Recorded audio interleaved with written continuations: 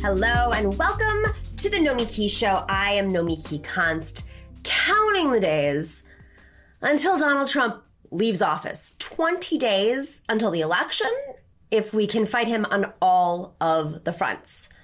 But today, let's take a step back from the daily election news, as tempting as it is to trash Trump and his campaign for misquoting Dr. Fauci, using him in an ad, politicizing science, or to prod the Biden team yet again to make sure that they realize that their swing voters are progressives. Let's just hold on that for now. We will get back to all of that.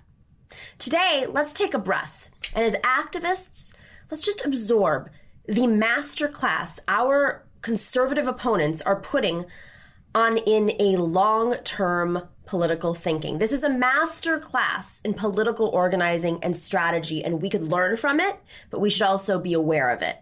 They may lose the White House. They may even lose control of the Senate, but they sure have not lost their focus on their long-term strategy of holding down voting so that they can keep power on behalf of capital for generations to come. You already know how they are working night and day to suppress voting in this election, both to deter people from voting by making it harder or scarier, and to keep those votes from being counted by fighting over every single ballot, all the way to the Supreme Court if they can. Of course, those votes are people of color, immigrants, working people, elderly. But pay attention. Trump and the GOP are also working hard to suppress the vote for the next 10 years, at least. That is what yesterday's ruling by the Supreme Court is all about. It is upholding the Trump administration's plan to shut down the census count tomorrow, even though experts say it isn't finished. These are census experts, people who specialize in this. Well, guess who gets undercounted by shutting down the count prematurely? Young people, people of color, immigrants, and those who were afraid to answer the census takers because of their immigration status, even though the Constitution clearly states every single person should be counted, citizen or not. The Republicans are not stupid and they can count. They know the country is getting younger, more diverse, and more progressive. The demographic tide is running against them. It has been for 3 decades, 2 generations. But again, demography doesn't determine elections. Counted ballots determine elections. The longer Republicans can keep the demographic changes from being electoral change, the longer that they can cling to power. By suppressing the count, they hold down the number of congressional districts apportioned to communities of color.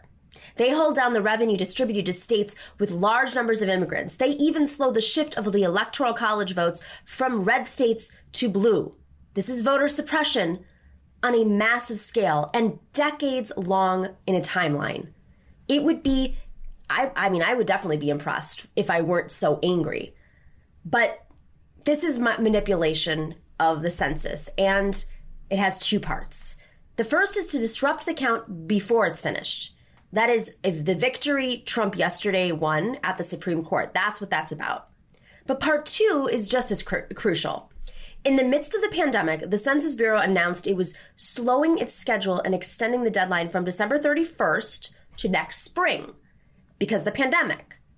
But that means the new president will be the one to sign off on the final count and send it to Congress.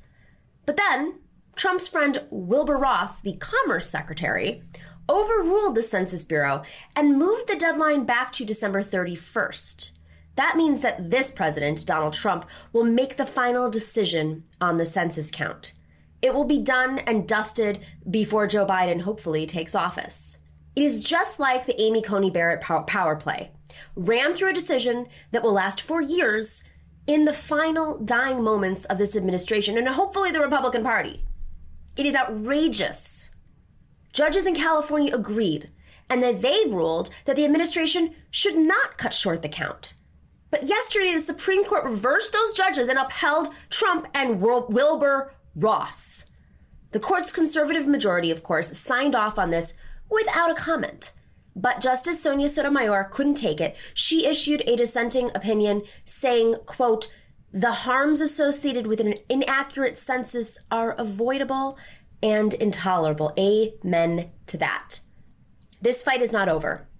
The Supreme Court allowed Wilbur effing Ross to shut down the count tomorrow. So go fill out your census if you haven't done so already. But the legal fight continues over whether this president or the next one will have a final say over the count. So we have to keep watching this. We have to think long and remember this.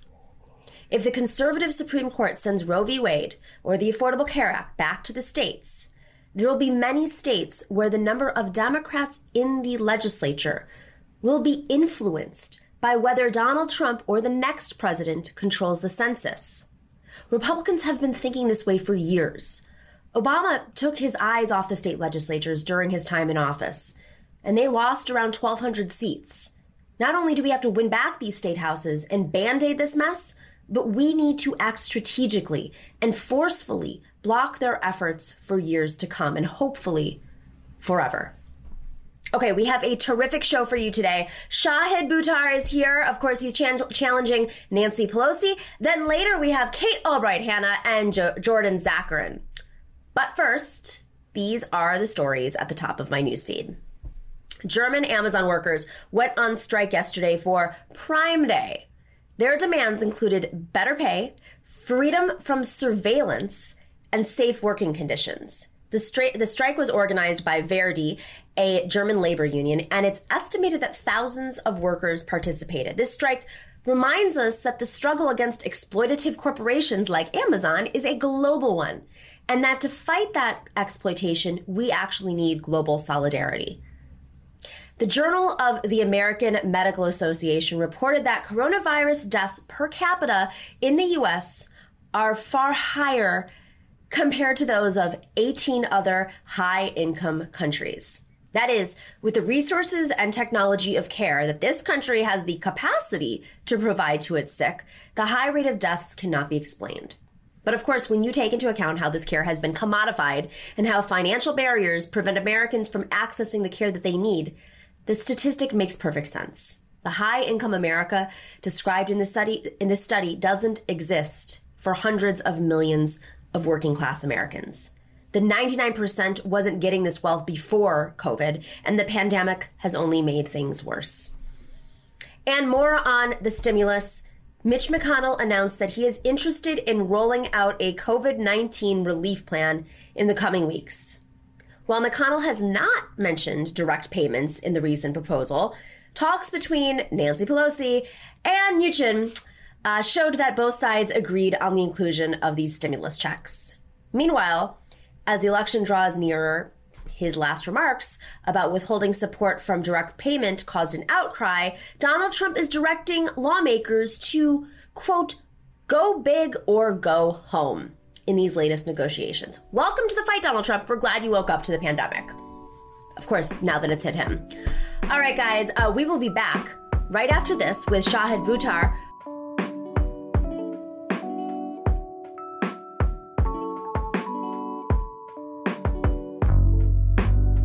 All right, welcome back to the Nomiki Show. Shahid Buttar is here again with us. He is a civil rights attorney and activist. He was the director of grassroots advocacy at the Electronic Frontier Foundation. And of course, he is running to be congressman for the 12th district in California. He's running against Speaker of the House, Nancy Pelosi. Shahid, welcome. How you doing? Oh, you're on mute. Aha. Thanks for having me, Nomiki. It's great to be with you. So I want to start with this. Yesterday, I'm sure you've seen this, when CNN's Wolf Blitzer asked Nancy Pelosi why she won't move forward on a recent stimulus plan, Pelosi went on the defensive. She made it clear that advancing a stimulus plan isn't her goal. And then she accused Blitzer of being a Republican apologist and then mocked Representative Ro Khanna's efforts to provide the stimulus to millions of Americans in need of it. I mean, it's just good to remember that, of course, few people do more to help the Republicans than Nancy Pelosi. But let's just play that clip real quick. tax credit in their proposal either. But let's not go into that. You evidently do not respect the chairman of the committees who wrote these bills. I respect all of you. And I wish you would respect the knowledge that goes into getting meeting the needs of the American people. But again, you've been on JAG defending the administration all this time with no knowledge of the difference between our two bills. And I thank you for giving me the opportunity to say that to you in person. Right. Madam Speaker, these are incredibly difficult times right now, and we'll leave it on that note. Thank you so much for joining us. We'll leave it on the vote that you are not right on this, Wolf, and I hate to say that to you, but I feel confident about it, and I feel confident about my colleagues, and I feel confidence in my chairs. And it's not about me. It's about millions of Americans who can't put food on the table, who can't pay the rent, and who are having trouble, getting by on these long food lines that we're seeing. I know you are. We know them. I'm just saying. We represent them, and we know them. As we say. We know them. We represent them. Don't let the perfect be the enemy of the good, as they say here in Washington. It is nowhere near perfect. Madam Speaker. Always the case, but we're not even close to the good. All right, let's see what happens, because every day is critically important. Thanks so much for joining us. Thank you for your sensitivity to our constituents' needs. I am sensitive to them because I see them on the street begging for food, begging for money. Madam Speaker, thank you so much. Have you fed them? We feed them. We feed them. We'll continue this conversation down the road for sure. We'll take a quick break. We'll be right back. Thank you. I've seen that like 5 times, and I keep catching another little bit of it. I mean, let's just start off with this. Shahid, what is your district actually like? If I may, just say how outrageous the clip is, and the entitlement of a public servant who refuses to take questions from voters, who refuses to debate challengers for 30 years, who then has the audacity to deride the rare journalist who actually asks her a challenging question. The entitlement of that figure, to me, is outrageous. And San Francisco, if anything, is a city that deserves a voice in Congress. It's a city with a unique voice, and it's one that is entirely unrepresented in our national legislature. The point that really jumps out at me, listening to Pelosi responding to Wolf Blitzer, is that at least our criminal president demonstrated the respect for our democratic norms to debate his opponent. And that's more than Nancy Pelosi can say. And when a criminal, aspiring fascist tyrant can legitimately claim to respect democracy more than the leader of the so-called Democratic Party, we all have a problem. And I also want to... Oh, sorry, go ahead. You're referring to the fact that Speaker Pelosi has declined to do a debate with you as you're approaching 20 days before the election. That, but in the broader scope of, it's not just me she's refused to debate. She hasn't let the voters see her record in a generation. And it's not just her failure, it's a failure of the local press as well. And it's I guess my point here is that her response to Wolf is entirely on brand, because this is a figure who frankly takes no questions. The last time she did a public town hall in San Francisco was a year ago in the middle of a weekday afternoon on the West Side. And if you had a button on it that indicated any interest in social justice issues, her private security force wouldn't let you in the building. So, she doesn't take questions from voters, and then she doesn't represent us in any meaningful way. The idea that Nancy Pelosi would have the audacity to talk about feeding us while she declines a stimulus measure. I mean, there is an eviction crisis unfolding across the country. Millions of Americans have lost their jobs. People are struggling with putting food on the table, and she's talking about feeding us while she declines the stimulus package that was 3 times the size of that put in place during the Obama administration. And her attitude of entitlement, again, is the thing that I find so outrageous. It's one thing not to show up for the needs of the American people. It's one thing not to debate a challenger. It's one thing to have the audacity to push back on a journalist asking a tough question. But the entitlement of a figure who frankly bears a lot of similarities to Trump. I mean, we're talking about 2 very wealthy people who govern through theater and are belligerent when challenged. And I think that San Francisco deserves better. This country deserves better. And frankly, the future needs us to make better choices than sending people like that back to Congress. So what do you think her, she plays a lot of politics, right? This is sort of her game, right? It's why she's been able to become speaker. But I just don't understand what her game is in this move. She doesn't want to give Trump a win. But I mean, it's so egregious, as you said at the start. It's so out of touch. And I mean, that's partly why Wolf Blitzer, who's usually pretty stone-faced and doesn't show any emotions, I think that's why he pushed back so hard. It's so egregious that in a moment like this, when we're on the precipice of an economic collapse, which will only, even if Biden gets elected, it'll only be worse if Congress doesn't act, and he'll have to deal with more, and Congress, of course, will have to deal with more. So why can't she just take Miss, I like to work with Republicans, we'll work with Republicans. You would hope that her longstanding supposed commitment to bipartisanship might find some expression now in the rare instance that it can be helpful.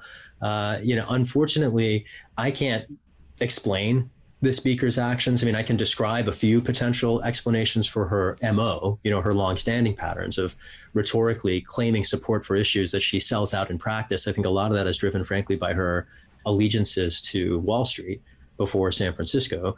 Even in this case, however, that doesn't explain it because, frankly, Wall Street wants to see a stimulus package pass also. And so her allegiance to Wall Street doesn't even explain here her, what I would describe as primarily a partisan position to deny the president a claim to, some sort of policy victory. At the end of the day, the needs of a people in crisis are more important than politics, period. And this idea that Pelosi is unfortunately not terribly strong in the face of the right-wing attack, that is also on brand.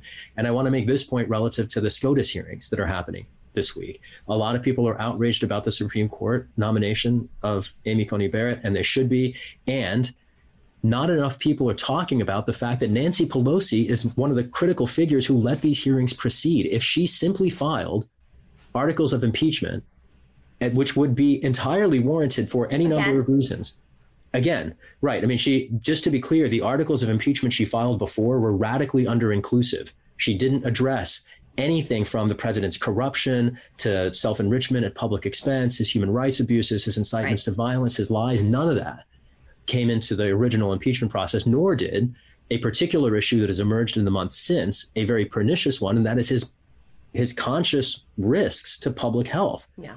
And that's another, frankly, impeachable offense. Any of those things would be legitimate grounds for the House to proceed with articles of impeachment. And here's the key. They would block the Senate from considering any nomination to the Supreme Court because they'd have to deal with the impeachment process first.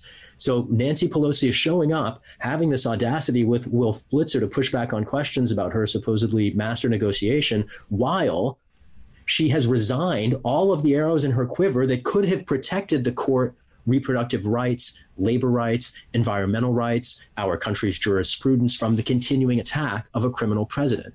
This is a Speaker of the House who skates by, paving the path of the right wing, claiming to support progressive principles only because the press has failed to hold her accountable. And another way to put this, there have been so many different people in the media landscape who've been commenting on that interview that you just played. You are the first person to interview her election challenger. And I would just ask, what does that say about our democracy? Well, I mean, it's also, she did this performative thing, and she even admitted that it wasn't going to go anywhere, saying that, well, President Trump is unfit to be president given his current state, health state. And then it just stopped. It was clearly, but it's not going to be brought up before the election. So I guess it really, it does seem very much political. Like her whole strategy is to play this national level of politics. Is she doing anything on the ground right now? I mean, is she acting like, not showing up for debates, not talking to voters is one thing, but is she actively campaigning? No. I mean, the last time, insofar as she's running ads on Facebook and sending mailers, yes. Is she present in the district? No, of course not. I mean, she's barely present in Washington in this case, right? I mean, I unfortunately, she doesn't show up for the district, and that's not a recent phenomenon. I would like to make this point clear as well. A lot of people, I occasionally get asked by folks who don't pay a lot of attention to politics, well, what happens if we lose a powerful voice for our city in Washington? Unfortunately, our city's powerful voice in Washington hasn't done much for San Francisco, frankly, in a long time. And there are a bunch of things that San Francisco needs that she just hasn't shown up for. One of them is among the worst cases of environmental racism in the country. We have an entire neighborhood. The last Black enclave in San Francisco has been poisoned for decades by the Navy because it returned ships there after using them to test nuclear bombs in the South Pacific. It was the site where the nuclear bombs that were deployed over Japan, the only deployments of weapons of mass destruction against civilian populations in our species history, those bombs were manufactured in San Francisco.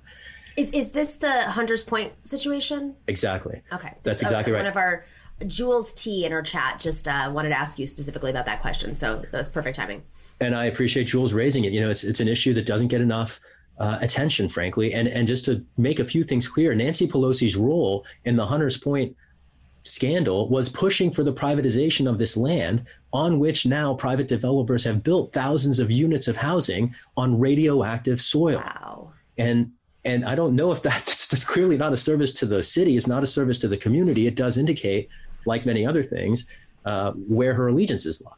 And, I think we should be very skeptical of wealthy people in public office in the first instance. And we should be particularly skeptical when they don't show up to defend their ideas.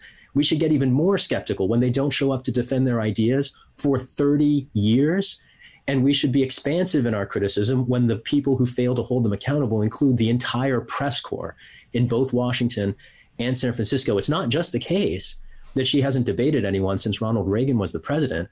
The number of reporters who have asked her why or if she will debate someone are exactly zero. Jeez. And I think that is a revealing reflection of the failure of our democracy well beyond the incumbent. I guess I'm trying to include the institutional press corps here. I mean, I see a crisis in our democracy ranging well beyond an aspiring tyrant in the White House and a threat to the election and a pandemic and climate chaos. I mean, the threats to the integrity of our democracy include the erosion of a press that, frankly, has demonstrated its inability to hold power accountable or Absolutely. Public officials true to their own words. And they spend more time, going after the left, picking up on invented conspiracy theories, not, smear tactics. We know the drill. I mean, it's very much a weapon to suppress any voices that might be pushing forward a working class agenda.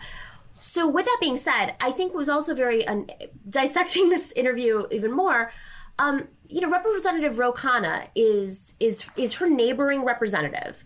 Traditionally, there would, especially from the same side of the aisle and in the same caucus, you'd have a good rapport with that representative. And it's not like, Rep. Khanna he's unabashedly progressive. He's unafraid of taking on the powerful, but his demeanor is pretty calm. The animosity she exhibited towards him openly on the show, I mean, that alone should be a story in itself. Like, what is going on there? What's happening in San Francisco? Clearly, it's a very progressive city, but there's also wealth disparity. I mean, some of the wealth disparity, as I believe, if not the starkest in the country, it is one of the top cities with wealth inequality. I mean, is that kind of what's happening? Is there's a battle between, essentially two sides? Is there? I know he's in the progressive caucus and she's frustrated with that, but it just seems like she would at least try to be more respectful towards her fellow representative.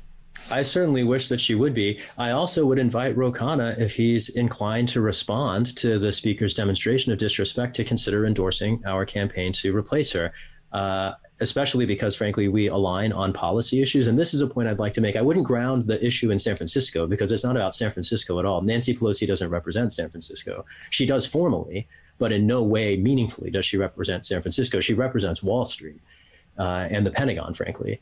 And in that tension, that's where the tension emerges. She is the voice of a national institutional establishment that impedes the voice of the district that she formally represents in Congress. San Francisco has a consensus on universal health care. We have a consensus on climate justice, and our elected voice in Washington stands against those principles. We have a local consensus to promote civil rights and restrain policing. And we have a voice in Washington who just voted to expand police budgets and surveillance and name it after a person who was murdered by police whose name she couldn't get right at the press conference introducing the bill. And that's San Francisco's voice in Congress. And I'm running precisely because San Francisco needs a voice in Congress. And I dare say that Congress needs San Francisco to have a voice in it. Another way to put this is that, for 20 years, I've been clamoring for our country to chart a different course. When I was getting arrested trying to stop Bush's invasion of Iraq, when I was challenging Obama's deportations and drone strikes, I was arrested in the Senate during the Obama administration, raising questions raised by the Snowden revelations. I've been challenging Trump's corruption. And for that entire 20 years, Nancy Pelosi has held the water of Washington instead of San Francisco. And I just see the predictable result of that pattern playing out in real time as we're describing her exchange, for instance, with Wolf last night. Well, I mean, listen, it's not just that she represents Wall Street. She got into office because her father was also in office back in Baltimore, where she came from. She came from a political legacy family. But, people say, oh, she didn't start her career until she had like 4 or 5 kids. And, it was really, no, she was a fundraiser. She used her position in the community, her husband's wealth. They would host events for politicians, so that even though she wasn't necessarily the front runner when she first ran, she was able to ice out everybody else because she had access. I mean, she literally ran as a challenger on the line of I have access, essentially. Like, that was her like, even though she was a challenger and she'd never been elected before, she knew all these lawmakers in Washington because she had basically raised money for them. And that was her political play. And so it's just, I mean, it's not a shock. Like, this is her entire career. It's not like she started as an activist and then turned over. She has always been the Wall Street person. I'm so glad to hear you raise it, because she, survives politically by constructing a false image, both of her past and the present. And, you're one of the first figures in media I've heard describe, in fact, her roots as a partisan party corporate fundraiser. And I think that that's particularly important now, when we see the constitutional responsibility of Congress to check and balance the executive branch tested against the machinations and aspirations of an aspiring tyrant. And the question is, what qualifies a member of Congress? They swear an oath. I've sworn an oath just as a candidate to defend the Constitution against all enemies, foreign and domestic. And we sent people to Washington to effectuate that oath who know how to raise money. And I would just suggest that that's not the relevant criterion. I know what it is like to resist authority. I'm a Muslim immigrant, constitutional lawyer, direct action activist, hip hop MC, grassroots organizer. I've been nothing but resisting institutional authority for 20 years.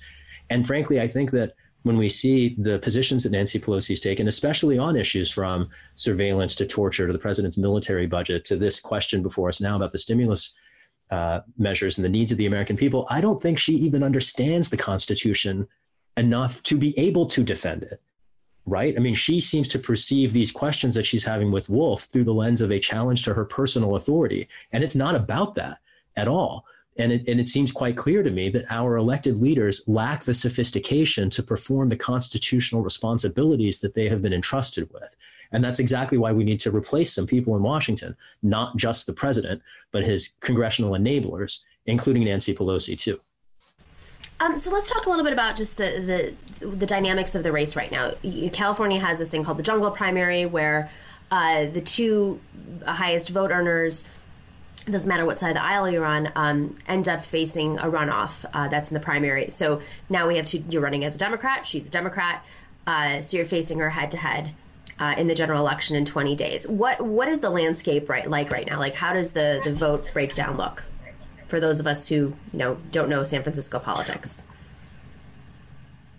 I don't have any polls. No media organization has seen fit to poll the race. Wow. So it's me against Pelosi. There's no one else on the ballot. There's no Republican. I already beat all the Republicans. And I'm the first Democrat that she's ever faced in the 30 years since she went to Washington. It's one reason why you might think that media institutions might consider covering the campaign. But it is alarming to me that among local broadcast outlets in San Francisco, there are exactly 2 that have at any point even referred to our campaign, the local Pacifica radio affiliate and the local Fox News station. The whiteout covering our campaign includes ABC, NBC, CBS, the local NPR affiliate, all of the radio stations. And this just takes me back to the press. I'm running up against the strongest corporate politician on the planet, and our vaunted free press in the United States and here in San Francisco hasn't shown up at all for this race. And even the local print publication and bloggers, the only thing that anybody locally has printed about me recently are lies, frankly. And that's not even confined to the local press. I mean, the UK Guardian is an outlet that's quoted me for my issue expertise going back for a decade. And literally the one time in the 3 years I've been running for Congress that they even referenced my campaign was in an inaccurate report that they refused to correct. And in the face of that, I mean, you asked me about the state of the race. I'll just take it back to the press. I mean, it is really our race is a test not of me or my voice, but of our democracy ultimately. And the fact that the media landscape has proven itself so frankly barren and vacuous and distracted, to me, presents a really strong headwind. It's why I'm so grateful for, and frankly, entirely reliant on the support of volunteers. We have people from around the country that are actively phone banking, text banking with us right now. We have local teams doing everything from delivering signs across the city to socially distanced outdoor voter outreach actions. We have a street legal art car that we've been taking around the city. That's been amazing. That's cool. And I'm grateful for all of that all those different kinds of support. It's particularly critical precisely because the engines of our democracy, frankly, are failing. It doesn't take a computer or a foreign intelligence agency to rig an election. Right. All you need is a press corps that is asleep at the switch.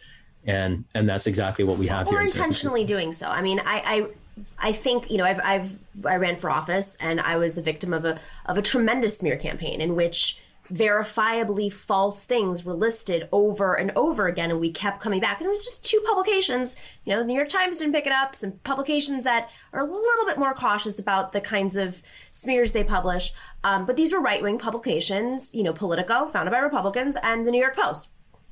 And what I found through that was, we had lawyers behind the scenes challenging them, and they said, well, we don't deal with legal challenges until after we've published it. And then we said, well, what about your fact checkers? No fact checkers. So these are actually weapons of capitalism, of capital. These publications are funded by conferences where real estate developers buy ads and do, Politico specifically, that's what they do, as do several other publications. And when you said that thing about they didn't publish anything about you until it was negative, that's exactly what happened with me. And right. You're seeing this across the country. It's not just, this happened with Alex Morse. It happened, in some other races a little bit more locally where folks, they'll take anything at face value, don't understand where it came from, don't look at the evidence, don't look at the specifics, but they'll put a bunch of stuff into these stories. And I'm urging you guys, because I think this is a great example, urging listeners, when you read these stories, to pause for a second, because if you really, what's great about Shahid is you're a lawyer. And I remember when they went after me, a bunch of lawyers called me up and said, what is this? This is just like people being quoted saying I feel this way. And there was no there there. Right. And it was a little bit more complicated in my state case, but I think it's really important when you're reading these stories to, number one, think about what is the intention here? Where is the actual evidence? Is this evidence actually something that matches up with the allegations? And I think when you went on Sam Cedar, Majority Report, and I think you made a very great, you broke it down in a more detailed way, and that's why folks, you need to be given a chance to speak out. If you're going to if someone's going to allege something, you have to be able to respond, and that's not happening in the press at all. They'll take one little quote and then take it out of context, and that's your response, so they can look like real journalists.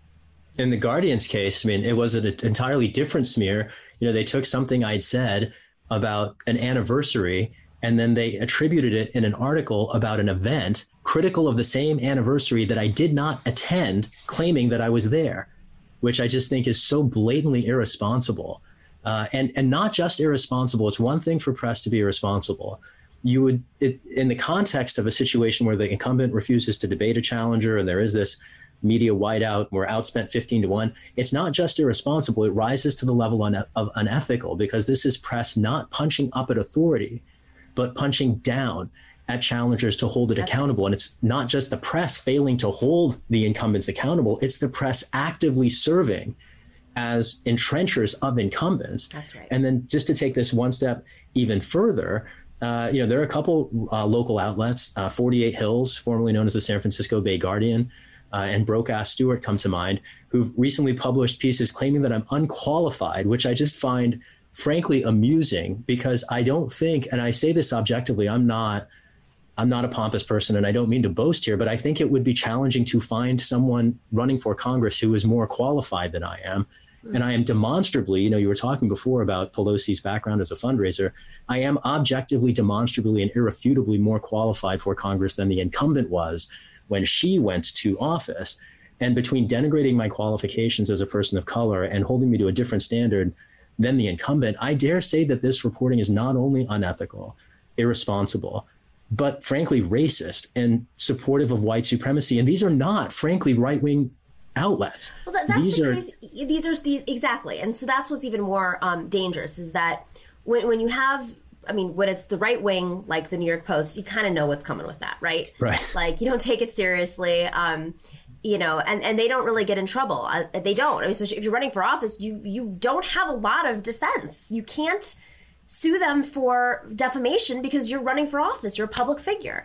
So just to unpack that for your listeners, the significance of that, when you're a public figure, it means that if someone prints lies about you, it's protected by the First Amendment, unless you can prove that they knew they were printing lies, that they knew they were printing lies. And just to be clear, I actually have facts rising to that level in my case. You know, there were smears published, knowingly false smears in our case. But I just want to point that out for your listeners who might have not gripped the significance of public figures for that principle.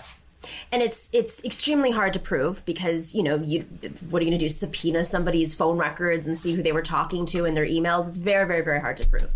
But I mean, and that's why the Alex Morris case, I think, was, well, it wasn't necessarily the same story. They were able to prove the line of like how the smear came about. And that, I think, was why it was a lesson for the movement to understand, like, just don't take things at face value. And what I find interesting about this, it always happens in the weeks before the election, always. So if these guys are such judicious reporters and, you know, out there searching for what Shahid Buttar is doing or what he's said in past speeches or at events, you know, it's the timing of it is interesting, right? And the selective citation. I mean, the last thing I just say here was that the idea that people would, journalists in particular, print accusations without corroboration and without actually checking their sources. And in some cases, you know, The Intercept is particularly guilty of this, actively suppressing contrary voices and selectively choosing their sources to construct a narrative different from the facts. And I'm grateful that they finally printed another piece that corrected the errors of their first, but it took them 2 months. Wow. And during that 2 months, frankly, a lot of things happen, irretrievable things. And, you know, every person who promoted and continues still to promote the smears targeting me, I think they have some very challenging, possibly self-reflections with respect to race, Islamophobia, and the political implications of their actions. Because the things that have helped Nancy Pelosi the most in our race were all lies told about me, weaponizing the press to advance a political critique. And I think that that's profoundly unfortunate, not for me, but for the kids in cages and whoever else Nancy Pelosi is going to team up with Joe Biden to bomb. You know, like if she goes back to Congress, I have a strong interest in making sure that our city has a voice in Congress that is aligned with it. And I think much of our city does too. Much of our city, however, has been confused, again, because the press has been weaponized in the service, as you put it, I think correctly, of defending capital. And that's a point I want to, you know, beyond the political interests, beyond the races, there's a point here to be made, which is that the corporate press and even the independent press get bent in the service of capital against challenges to it. And that analysis to examine and identify capital as the antagonist is very important, because it's the difference between a partisan critique that thinks about the parties as a problem and a political economic critique that is grounded in material reality. We have to be aware. That's right. Of what we're challenging, and capital is it at the end of the day. That's right. And I think, you know, this is a movement that's growing, and you know, we want to believe everybody, but that is an important thing to do. But you also have to understand this is a political game. I mean, these are the moments where I greatly appreciated my conversations with Michael Brooks, who you and I both did an event for. Or I'm sorry, he and I did an event for you in New York. Yeah. But these are the kinds of conversations where it's like, you're playing, this is a dangerous game. This isn't an exercise in debate. This is about actually taking on capital, and they have all of the mechanisms of power to defeat you. And they will absolutely find people to plant straw. I mean, that's politics 101. If you don't know that, it's time to wise up. This is a dangerous game, and you are challenging the most powerful Congress member in a time when progressives are on the move. And so, those types of the weaponization of these smears and really planting stuff, and these journalists who are not being, they're being disingenuous, and the publications, which of course, media has been at a crisis for the last decade. And, so many of those great investigative reporters that used to exist don't exist anymore because newsrooms have cut them, or they don't exist at all, the newsrooms. But with that being said, the goal of that is not just to smear somebody, but to reduce their coalition, because it's these coalitions that are built that defeat these incumbents. And, the one thing I'll add about that is I look to someone like Cori Bush because she also was challenging somebody who was part of the Congressional Black Caucus, and most folks didn't, even on the progressive side, just wanted to be hands off. And she shocked the world with her win because she had run before. She'd gotten her name out there. People knew what type of organizer she was. And also, her opponent was not present. And you have done that too. You've run before. You've got your name out there. You've organized. You've spoken to the people in whatever capacity you can. And, they're trying very hard to take you on. But I really hope, in the next 20 days that you're able to pull this off. And if not, please do it again. I appreciate it. Two thoughts there. One, it's not really about me pulling it off. A campaign is not a test ultimately of the candidate. It's a test of the coalition and our supporters, which is why people, joining us to phone bank and text bank in these last final weeks are so important. And to the point of the coalition, we had assembled a very broad one here. And to your point about the smears, exactly what it did was take every self-described progressive organization in the city off the table. They've all neutralized themselves as the Speaker of the House is pushing back on Wolf Blitzer, trying to find any kind of stimulus for people in crisis. The Harvey Milk Democratic Progressive LGBTQ Club endorsed that figure, funding concentration camps instead of economic stimulus, over one of the first marriage equality advocates in the country. And I see this, the tendency not only of the press to fail to hold incumbents accountable, but of organized political clubs to vote against their own interests as, an additional headwind to confront here. I see every group from the Sunrise Movement to the Justice Democrats, Progressive Democrats of America, Democratic Socialists, Brand New Congress, every single one of them is on the sidelines in what is, frankly, one of the most pivotal congressional races in the country. And it is disappointing to me to see so many people abandon their own principles at a time when so much is at stake. And, I'm still on the field. I'm running this race. We have tens of thousands of supporters. We have thousands of volunteers. And even without the support of the organized groups that, I don't want to be too sharp about this, but I will say claim to stand for certain principles while abandoning them in the face of inconvenience. We're still doing the work. And when you were talking before about the weaponization of the press, I want to just bring it back to where we started and the entitlement of incumbents, because it is the entitlement of incumbents that allows them to weaponize this political inertia that keeps them in office. Tell me one good reason that Nancy Pelosi, having funded concentration camps, having supported his international corporate trade agreements, having expanded and extended his surveillance powers, having given him an unprecedented military budget, having slow walked and then lost a winnable impeachment process, any good reason she would be sent back to Congress, the only reason is a failure of our democratic process. And that takes me back to the press, it takes me back to the clubs, to see other parts of the process failing to operate. All I can do is advocate for the issues as strongly as we can and reach all the voters in the district. And we're doing that. I might take this one step further. I ran for office in 2018 for the first time after having at that point an 18-year history of advocacy, grassroots organizing, and politically inflected art. And when I ran for office, it was largely because I've done all the things that one can do as a grassroots activist, hoping to influence the political process. I've won local laws, I've pushed state laws, I've organized coalitions at the federal level, I've led nonprofits, I've done all those things. And I saw my voice in Congress remain unresponsive. So what do you do after all that? Well, you replace them. So I'm doing that. But I'm seeing that the process is broken in other places as I'm doing this. And, it is in the last 3 weeks, the critical thing is how many voters can we reach? And so any of your listeners who care about climate justice or who are looking for fiscal stimulus or who care about universal health care or defunding the Pentagon or the police or restoring any modicum of migrant rights or human rights, they can join us on the phones and make a big difference wherever they're at. And I'll just invite people to check us out at shahid.fyi/volunteer. We would love to have you. Shahid Buttar, thank you very much for joining for this extended interview. I hope that you have an opportunity to make your closing case to many more places in the next 20 days, and we'll be watching this race extremely closely. Best of luck to you. Thanks, Nomiki. Great to be with you. Thanks. All right, guys, we will be right back after the break with our panel. Jordan and Kate are in the house, so be right back.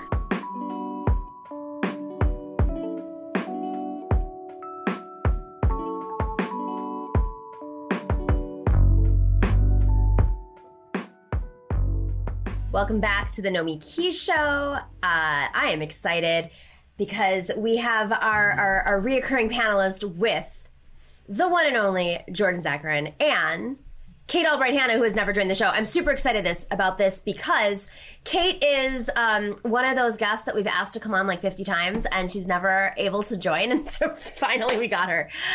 So Jordan Zakarin he runs the Progressives Everywhere newsletter, and Kate Albright Hanna is a documentary filmmaker. She is a campaign operative and political analyst, worked at CNN, MSNBC, the whole mix, and she's also run for office. So welcome to the show, guys. If you're okay with it, I would love to run a little bit long because we went long on Shahid Buttar, if you're cool, because we got a lot of news to run through. Cool. Yeah, that'd be great. All right. So I want to start off with the news that's literally taking place right now, which is the hearings regarding Amy Coney Barrett, who is, of course, the nominee to the Supreme Court by Donald Trump. And, there are a couple of things that stood out in the last 3 days as we're on day 3 of these hearings. The big one that stood out for me today was this conversation over whether or not she is going to over voting and whether or not she has actually voted by mail in the past. She can't recall. And I mean, it just blows me away that she's basically getting away with this. But let's, Jordan, what do you think about this, her take on like voting by mail? I mean, I think first of all, it doesn't really matter if she's done it or not. That's the thing is, like she said, she's had friends and family who have done it. It really shouldn't matter, and it's what's strange to me is that she keeps sitting there and saying, I can't comment on this. I can't comment on that. I can't comment on this. I can't comment on that. And these are just fundamental things. Yesterday, she was saying, I couldn't tell you if voter intimidation is, unconstitutional. If that's fine. Of course, it's not okay. She was saying that, maybe I can't say if the president could or couldn't move the election date. And that's a congressional thing. So she just keeps tipping her hand by saying, I don't know. Even with Roe v. Wade, I mean, Lindsey Graham literally said she is, pro-life. She is unashamedly pro-life. And then she's like, well, I couldn't say right now. I could not tell you how I feel. It's like when with Trump, they say there's a tweet for everything. Yes. For her, it's like a law review column or decision or, letter written with her church for everything. It's incredible. She, when she was asked about the Affordable Care Act, so there's a lot of important things that are obviously voting, and it could go to the Supreme Court if she were if she were to be appointed justice and approved through these hearings. Then there's the Affordable Care Act and the reversal of Affordable Care Act. Kate, you worked on the Obama campaign in 2008 and in the White House. What's at stake here, I think, for a lot of folks, as much as we probably in this group are for Medicare for all and want to see it better, of course, is the pre-existing conditions. And so when she was asked about whether or not she has ever commented or has views on the ACA, what was brought up is that she has actually spoken out, but she says in an academic sense, as a judge. I mean, what's your take on this, Kate? Is your audio good? I know we had a little bit of an issue with audio. Yeah, sorry. Can you hear me now? I'm having connection problems. Sorry. It's the world we live in. I think she froze up. What? Looks like we're having a little bit of an issue. All right, I'm just going to pull back for my internet to start working. Sorry. Oh, good. Let's just put it on pause until we figure out what's going on with the internet. Jordan, I mean, what's your take on this ACA? Is it this answer of it was an academic response? What? I mean, it was 3 years ago. She wrote a thing in 2017, saying that Chief Justice Roberts pushed the Affordable Care Act beyond its plausible meaning to stay the statute, basically saying she agreed with Scalia that the severability clause, if they do not have a tax, then the whole thing is bunk. And so I don't know if she did it as an academic. She was like about to serve as a judge. I don't know. Like, opinions don't change that much in 3 years. All of a sudden, she didn't suffer something that would change her entirely. She took her legal doctrine, which she had for years, then went to the courts and continued to apply the same legal doctrine. Unless, she had some sort of lobotomy or just reset her brain in the last 6 months, I can't imagine she actually is not opposed to the Affordable Care Act. It is incredibly frustrating, but what's most frustrating is that it won't matter.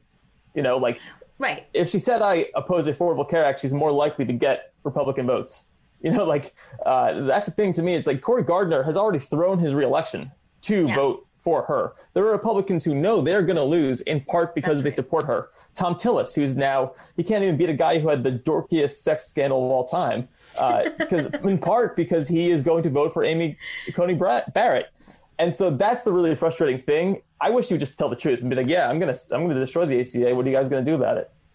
No, I mean, and that's exactly it. We said this at the top of the show, that the Republicans are willing to throw the Senate, Mitch McConnell, we should say, is willing to lose the Senate and the presidency to preserve whatever semblance of conservatism could exist in the next, several decades with the Supreme Court and now with their ruling on the census as well. So, Kate, we lost her. Are you good now? She's frozen up. Man, we got to get broadband much, much better throughout the country. So, I mean, with that being said, she also, there's quite a bit of a line of questioning here. There's this line about keeping an open mind regarding cameras. It was one of the only things that she actually seemed to have an opinion on. So I think the question, just regarding, okay, so the Supreme Court, you can't have cameras in the Supreme Court, and she said she'd keep an open mind about accepting cameras, and that's the only thing she had an opinion on. But what I don't understand is why not just, like you said, it's not that she's not saying what she thinks and the Republicans should just get away with it. It's that we don't know who she is. And if you're going to put forward any justice, what makes her so special if she's just coming in saying, well, maybe I'll have an open mind about cameras? Is it that hard to have an opinion about cameras in the courtroom? What's so controversial about this? Well, she's a quote unquote originalist, which means that she says she'll stick to the letter of the law. She'll stick to the Constitution. I mean, first of all, it's bunk, but I guess that's what you have to say. You cannot come out and say that I believe that everyone should have guns, no one should have health care, abortion should be illegal, and slavery maybe wasn't so bad. You can't come out and say that, so you have to cloak that in saying you're an originalist. Their beliefs are so abhorrent, so awful, that if you were just to come out and say them, it would, I don't know if it would sink her nomination, but it would maybe sink the Republican Party. My hope is that I don't think Democrats should have really even attended to these hearings, but my hope is that the fact that they asked these questions and it was so blatant where she stands and what she's going to do, that even before she gets to decide a lot of these things, the ACA may happen in November. I don't know if she's going to recuse herself. Probably not, because she does whatever she wants.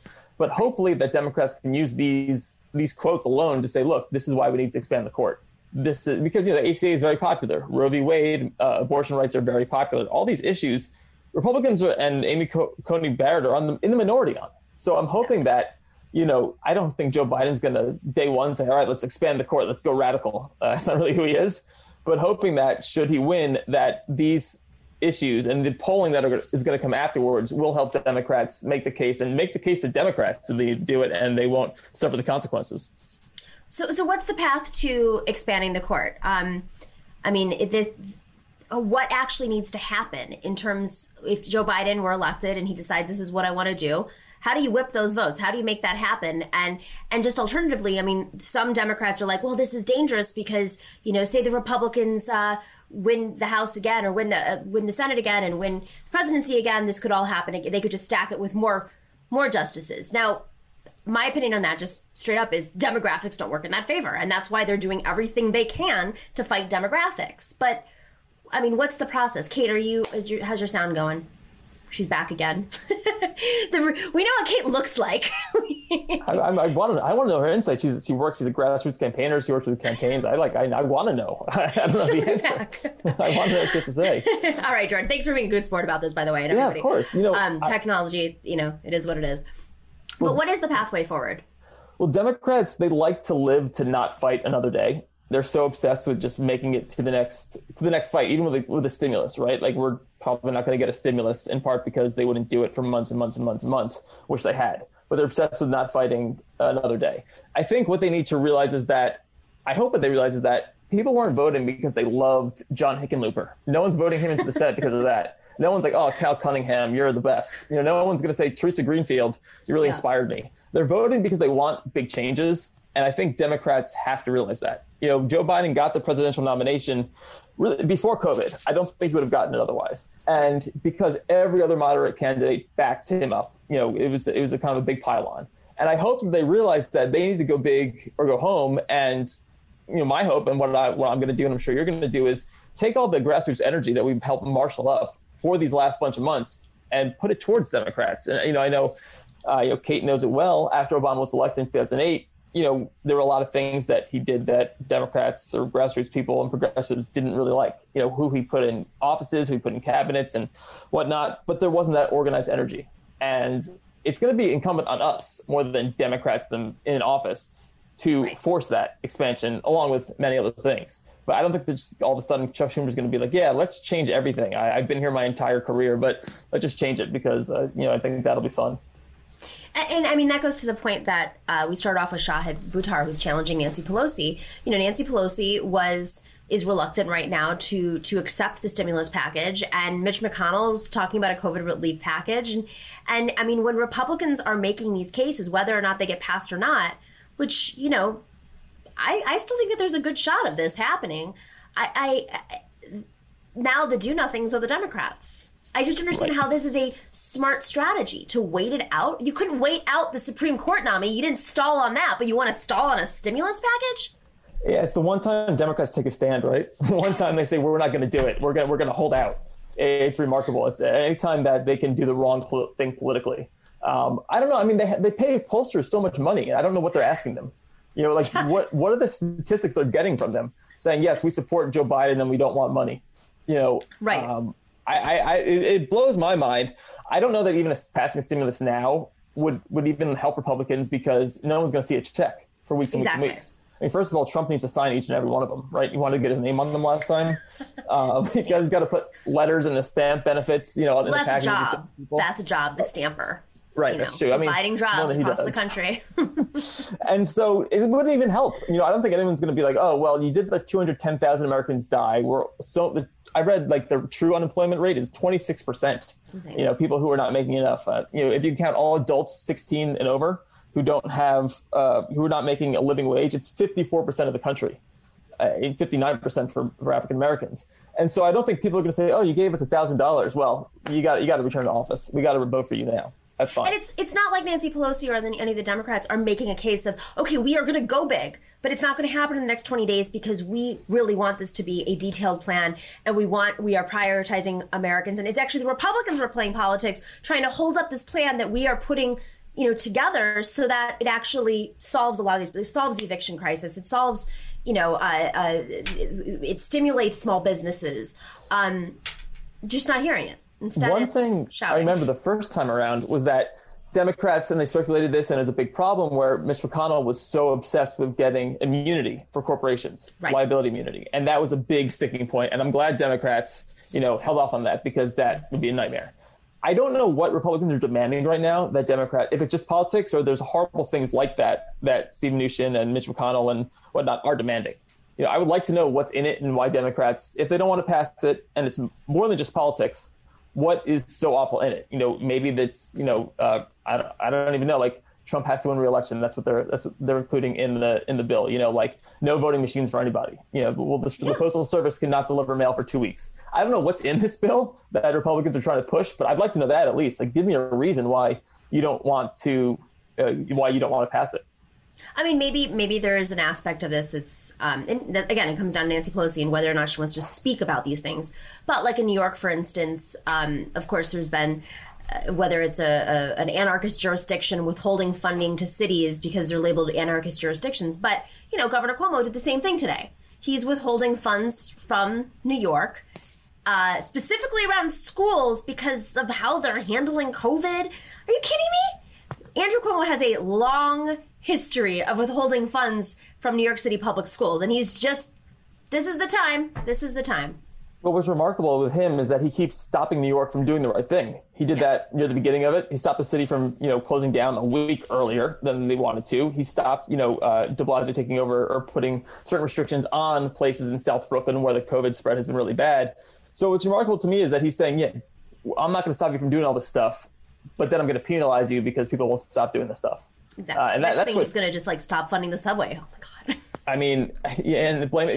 De Blasio is certainly a bit of a goofball and certainly hasn't really handled himself well through all of this. But I do kind of feel bad for him because Cuomo is just doing whatever he wants. It's a remarkably terrible relationship. And, it's going to be really interesting when Democrats, they can win a supermajority this year in the state Senate. They can win a supermajority, and there's more and more progressive Democrats entering Albany. And so when we're finally able to start recovering, there's going to be things like the Wall Street tax, right? The stock tax that people are thinking about, maybe we should just enact this and not just refund all the money.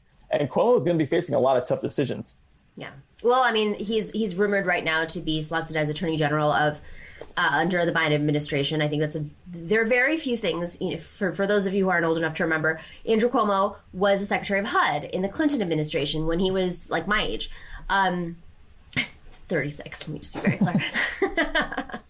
But he, so he has served in administration. It has to be something that is attractive enough for him to leave his kingdom of New York, which he's not just a kingdom of New York, that he really is able to control all the levers of power, and he plays multidimensional chess. He grew up, of course, as the son of a governor, Mario Cuomo, and is very skilled in understanding the political relationships and dynamics on the ground. He's scary. He's out of touch with working people, but who would replace him on behalf of capital? And I don't know if Wall Street and a bunch of real estate companies and the charter school movement are going to let Andrew Cuomo leave, because the alternative could very well be somebody more progressive, or he doesn't have the abilities that he has to control all the mechanisms in New York State. Yeah, I definitely think Andrew Cuomo is kind of the head of a dying breed in New York. And when he goes, I'm not going to say it's going to be super easy because there's a lot of moving parts. I mean, there's Long Island exists still, right? People upstate exist. Kathy Hochul, who's the lieutenant governor from Buffalo. I don't think I've ever heard her speak, but maybe she'd be in line for that. I don't think it'd be like super easy to replace him, but there are for progressives, but there are, a lot of great prospects for Democrats. I mean, our people who, they've showed the great energy, right? Like Tiffany Caban's running for city council. Like she's probably going to win. It's going to be, Democrats, progressives are really going to take over New York. And in terms of Andrew Cuomo being an attorney general, it's hard to do that when you just have so many ties to crime. So his time in office has been marred by, cover-ups and connections to people who are in jail. This is not a guy. It's insane. And when he ran for governor and Cynthia Nixon challenged him, it was like people didn't even understand that his inner circle went to jail for pay-to-play schemes. Literally, his people that he called his brother, which is not his actual brother, but his second brother, Joe Percoco. He's in jail. Right. Yeah. And he was Attorney General of New York, and I don't remember a particularly, exciting time for that. He came in after the Wall Street crashed, and no one got prosecuted, and so I can't imagine what is his priority going to be? Jailing poor people. What is his people priority? Who jump the subways, the turnstiles. That's his priority. Yeah, true story. They're just yelling at the lawmakers. Yeah, all the money that we need for the subway, it's just going to come from turnstile kids who can't afford to take the subway because of the economic conditions that exist in New York, which are just going to be exacerbated. Jordan, always a pleasure. Thanks for dealing with all the tech issues. It's the world that we live in today. Looking forward to seeing you next week. And Absolutely. We'll be watching these hearings. Super interesting. Special thanks to Professor Harvey K, who is mixing it up in the live chat. Who else do we have here? Thank you to our mods, of course, Bob, Billy, and Chokin for all your help.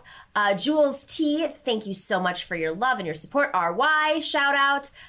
S Scout is taken. He says, or she says, I don't know if someone has brought this up yet. At the end of MR, Majority Report, Sam Cedar mentioned that Pelosi is up for re-election as Speaker of the House also, and she needs to keep her committee heads happy. That is a very good point. So Lots happening in the news. We will see you tomorrow. Very busy day. Yeah, I can't wait until we at least get back to the normal rhythms of an electoral season, because it is always entertaining to be covering an election. But when they're not out there on the trail and news is happening that is seismic every single day, it just makes our show so much more fun to do. We will see you tomorrow. Thank you to everybody. Thank you to our guests, Jordan and Kate, Albright, Hanna, and of course to Shahid Buttar. And go help him out if you can. He needs that help.